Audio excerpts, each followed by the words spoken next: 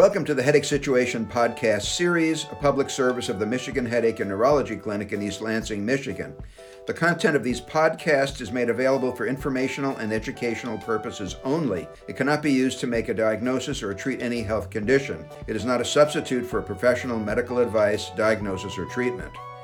I'm Dr. Edmund Messina. I'm a neurologist and a headache specialist, and I suffer from migraines. The Headache Situation is a series of videos dedicated to informing our patients on how to get better care. We are not influenced in any way, nor are we sponsored in any way by any drug companies, insurance companies, or hospital corporations. We are doing this as a public service as part of the Michigan Headache and Neurology Clinic in East Lansing, Michigan, of which I am the medical director.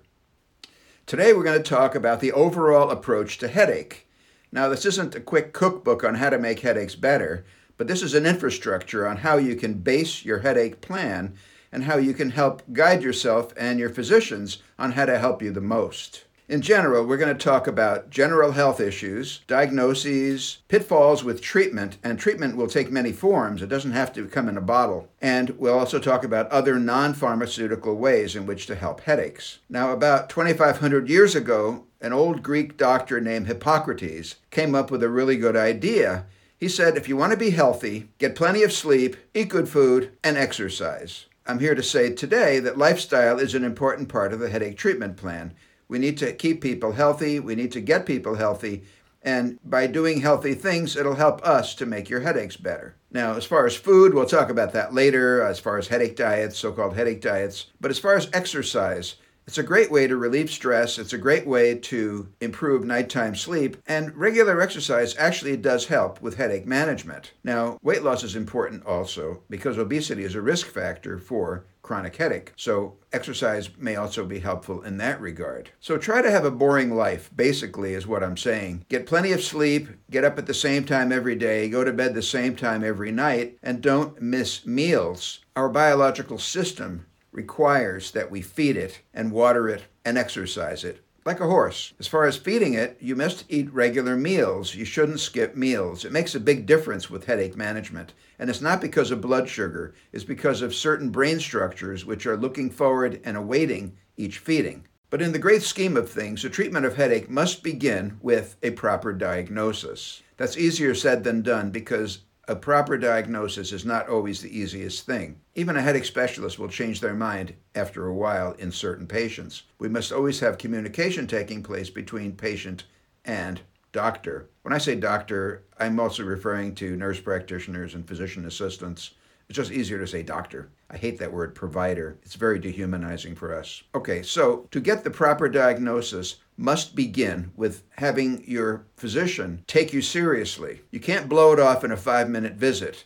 Headache people are very complicated and they have many complicated things which influence their headaches. It has to start with going to your physician and saying, I have bad headaches, and explain to them what you're going through. Another one of our videos talks about that. It explains how you can use strategies to make sure your physician pays attention to your problem. So once you're being taken seriously, the right questions have to be asked in order to make the correct diagnosis. Now, this video will not talk about the diagnostic criteria for all the main headache types like migraine and cluster and tension type headaches and all the other hemicranias. We're just going to talk in generalities, but hopefully this will help guide you when you see your physician. As far as the headache diagnoses, though, we try to adhere to the IHS, International Headache Society, classification system because these classifications help guide us on making the right choices for treatment in the different headache types. Again, this will be the subject of a different video. Now, as I mentioned in another video already, you must track your headaches. You have to show your patterns of your headaches to your treating physician. They need to know the intensity and the severity, the time course, the patterns. These are all very important aspects of your headache care, and you need to track them. Watch the other video. It's a very simple way of looking at intensity and frequency. Now, as far as treatment of headaches, that's a broad topic and it covers many things. The treatment of headaches is complicated because it's not just a pill for a headache and then we're done. A patient with headaches is a complicated creature, as I'll point out in a moment, but you need to have a proper diagnosis. And I don't mean just the type of headache, but what other diagnoses are affecting that individual. Many people have other medical problems which can influence the headaches, influence the choice of treatment plan and work against us. So this all has to be determined in a good, careful medical history. A detailed medical history is very important. There's no shortcut. I want to quote Sir William Osler here. He was brilliant, and he said, "One of the first duties of the physician is to educate the masses not to take medicines." Wise, in his era, medicines were even more toxic and poisonous than they are today. But he had a point there. There's a whole side to a patient, and not just in little brown bottles with white child-proof caps. Treatment takes many forms. I already mentioned lifestyle, and that needs to be part of the treatment plan. We must approach this from many angles. The mainstay right now for treatment are medicines, pharmaceuticals, chemicals, and some antibodies, which are just finding their way into our treatment regimen.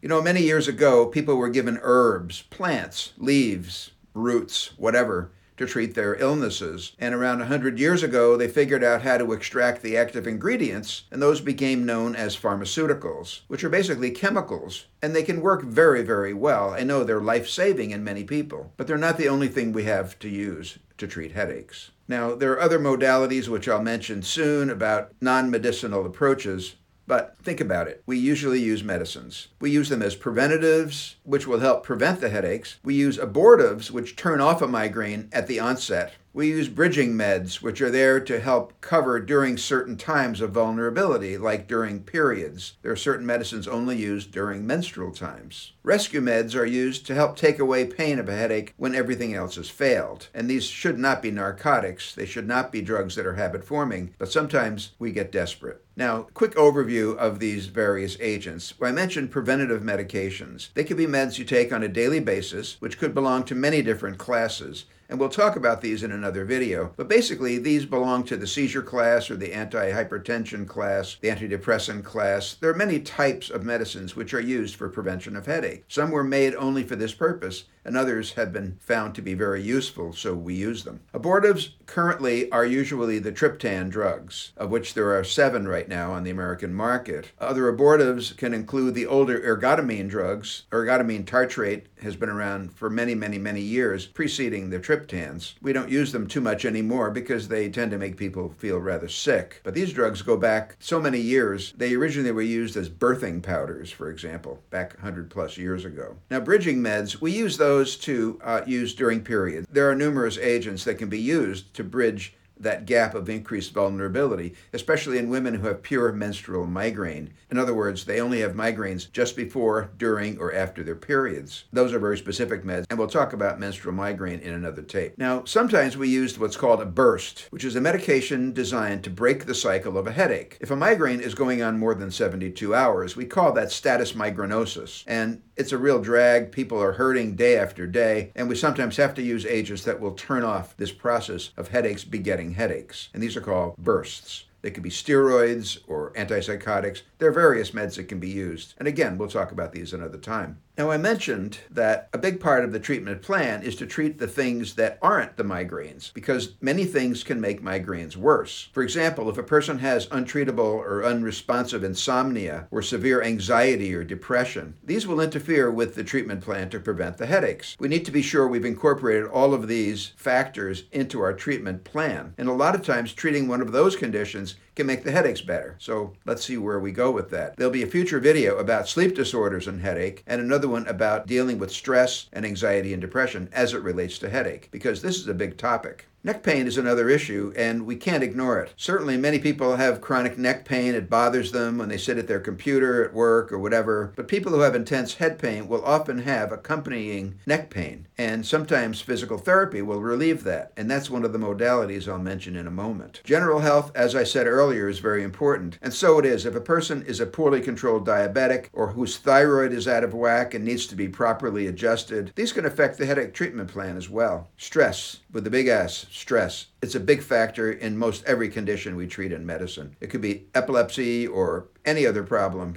but certainly headache disorders are affected by stress as well. And the ways to deal with stress are not to pop a tranquilizer like in the old days, but to work on relaxation training, yoga, exercise again, or certain types of meditation, which are very effective. Some people use biofeedback in order to teach themselves how to properly relax. I think of biofeedback as the training wheels for a person to learn how to control their stress with breathing and muscle tensing exercises. There are many approaches, and again, we'll speak of this later. Now, physical therapy, I use a lot of it for our patients. It's not like someone's going to crack your neck or pop your neck or do something like that. A physical therapist is a person who has, these days, a doctorate in physical therapy and who is really well versed in the muscles and bones and ligaments of the body, and they can make a very big difference in many of our headache patients, especially in pregnancy, because there aren't too many medicines you can use in pregnancy. So we count upon physical modalities. But even in non-pregnant people, PT, or physical therapy, is very helpful, and we use it a lot. There has to be a specific prescription, and we have to have a specific purpose for what we're trying to treat. Now, everybody talks about headache diets. Well, maybe not everybody. Some people talk about headache diets, and some people swear that gluten or whatever gives them more headaches. And maybe that's true. There probably are food triggers. We know they exist. I know when I was a little kid, a half a glass of chocolate milk was fine, but a whole glass of chocolate milk, I was grabbing my head and being in pain and throwing up. I didn't know there were migraines then. So dose is a factor with some of these triggers. Now, the so-called headache diet of the 70s has not been that useful to us in modern times. There were diets out there which eliminated nitrites or tyramine or things like that from different preserved foods. Well,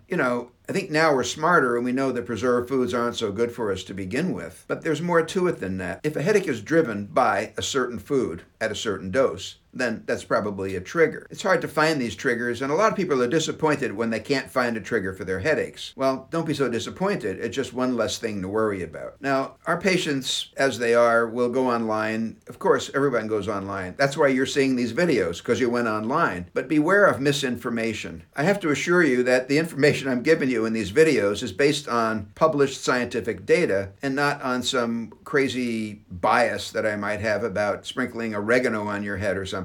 We need to use evidence-based medicine, but it has to be practical. And beware where you look. If you look at legitimate websites like from the National Headache Foundation or the American Migraine Foundation or the websites put up by the large clinics like Mayo Clinic or the Cleveland Clinic, those are legitimate places to look. I'd be very cautious about blogs and other sources where people just share their experiences. One person might have a bad response to a medicine, and they might be 1 in a million, but it's not representative. Drug company ads can be misleading also. There's no shortage of them on the American television networks. Everyone seems to be having a lot of fun. They have a golden retriever, they're frolicking, or, gardening in a greenhouse, or doing something really interesting. And, oh, I'm so lucky I have this illness and I have this drug that'll cure me and help me. And at the bottom of the screen, there are lists of side effects that would knock your socks off if you read them. Well, you'll see that for the headache world too. And crazy claims are not allowed by the FDA, but claims are allowed in medical advertising within very strict criteria. I'm not saying the pharmaceutical companies make up anything. They can't. But sometimes the success rates of a lot of medicines are not as good as people think they are. Everything has side effects in a given person, but most things don't have side effects in most people. It's hard to tell who's going to get the side effects. We'll be talking about how to find side effects in another video.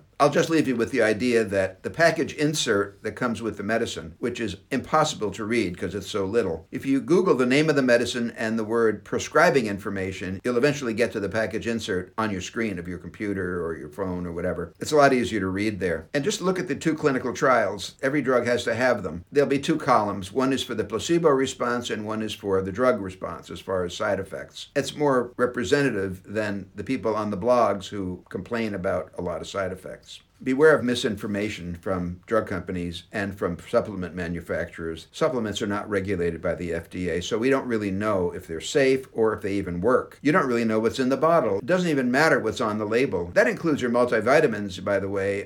They have a list of all these different nutrient values and all this, but it also says the word supplement on the bottle. According to a 1994 law, the word supplement means they don't have to pay attention to truth in labeling. So you don't really know what's in your multivitamin package. You really don't know. And placebo response is big. People, if they truly believe that something's going to help them, 30% of people are going to benefit from it. If you truly believe that massaging oregano into your scalp will take away your migraines, there's about a 30% chance that it will. But in a month, you'll be back. Placebo response doesn't last a long time, but it sometimes is beneficial. And the acupuncture studies showed a very high placebo rate, and people seem to benefit, at least short term. It's not a really useful long-term plan. And children, in research done on kids with headaches, like migraine, they have a high placebo response. So you could say they're benefiting from a placebo, even if it's not what your intention was. So it's all about prevention sometimes. If you have headaches that are 5 and 10 days in between headaches, and you can effectively knock it out with sumatriptan or rizatriptan or any of the triptans, you don't really need a preventative medicine. You've got a plan. You're treating occasionally. Your overall monthly med load is pretty low, and you're doing fine. But if your headaches are occurring more than once a week, and if they're hard to get rid of, if they last for days at a time, or if you're not able to take the current rescue or abortive medicines that we use, prevention becomes all the more important. People with hemiplegic migraines or basilar type, what we now call brainstem aura migraines, can't take those drugs. So prevention becomes more important. Many people for other health conditions are unable to take what we call abortive medicines. So prevention becomes a greater emphasis. Now, here's where a lot of people get messed up. They try a preventative. The doctor starts at a very low dose to try to build them up. And after 3 days, the person says, it's not working. I quit taking it. Well, that's not giving it a try. And besides, that drug was probably going to be tapered up higher and higher over a period of weeks. It takes many weeks to see if a preventative is really working. And the dose that you're using when you start a medicine may not be the actual effective dose. You might be on higher doses later in order to get a good response. So you have to be patient. It's not easy to say. It's not easy to be patient. I'm not a patient person, God knows. But you have to be patient when you're building up a preventative because the effect that it has takes time to develop. It's not like you drink 20 beers and you feel stupid. That's a fast response. This is not the situation. These drugs work on certain neuronal pathways, and they have to take their time to soak in, so to speak. What I'm saying is this is about expectations. You have to have realistic expectations when you start a preventative medicine. Not everybody's going to be headache-free the rest of their lives. A lot of people may have daily low-grade headaches but don't interfere. We want everyone to get better, certainly, but we have to have realistic expectations. If we start a preventative medicine and a person is having 10 headaches a month, and the medicine gradually starts to work and they're down to 5 headaches a month, that's a good beginning. Don't get angry that it's not a cure. It's a beginning, and the plan needs to continue. Additional adjustments may be necessary to the dosage, or other medicines may be substituted or added, but this is about meeting your expectations. We want everyone to be headache-free, but it may not be realistic, but we never stop trying.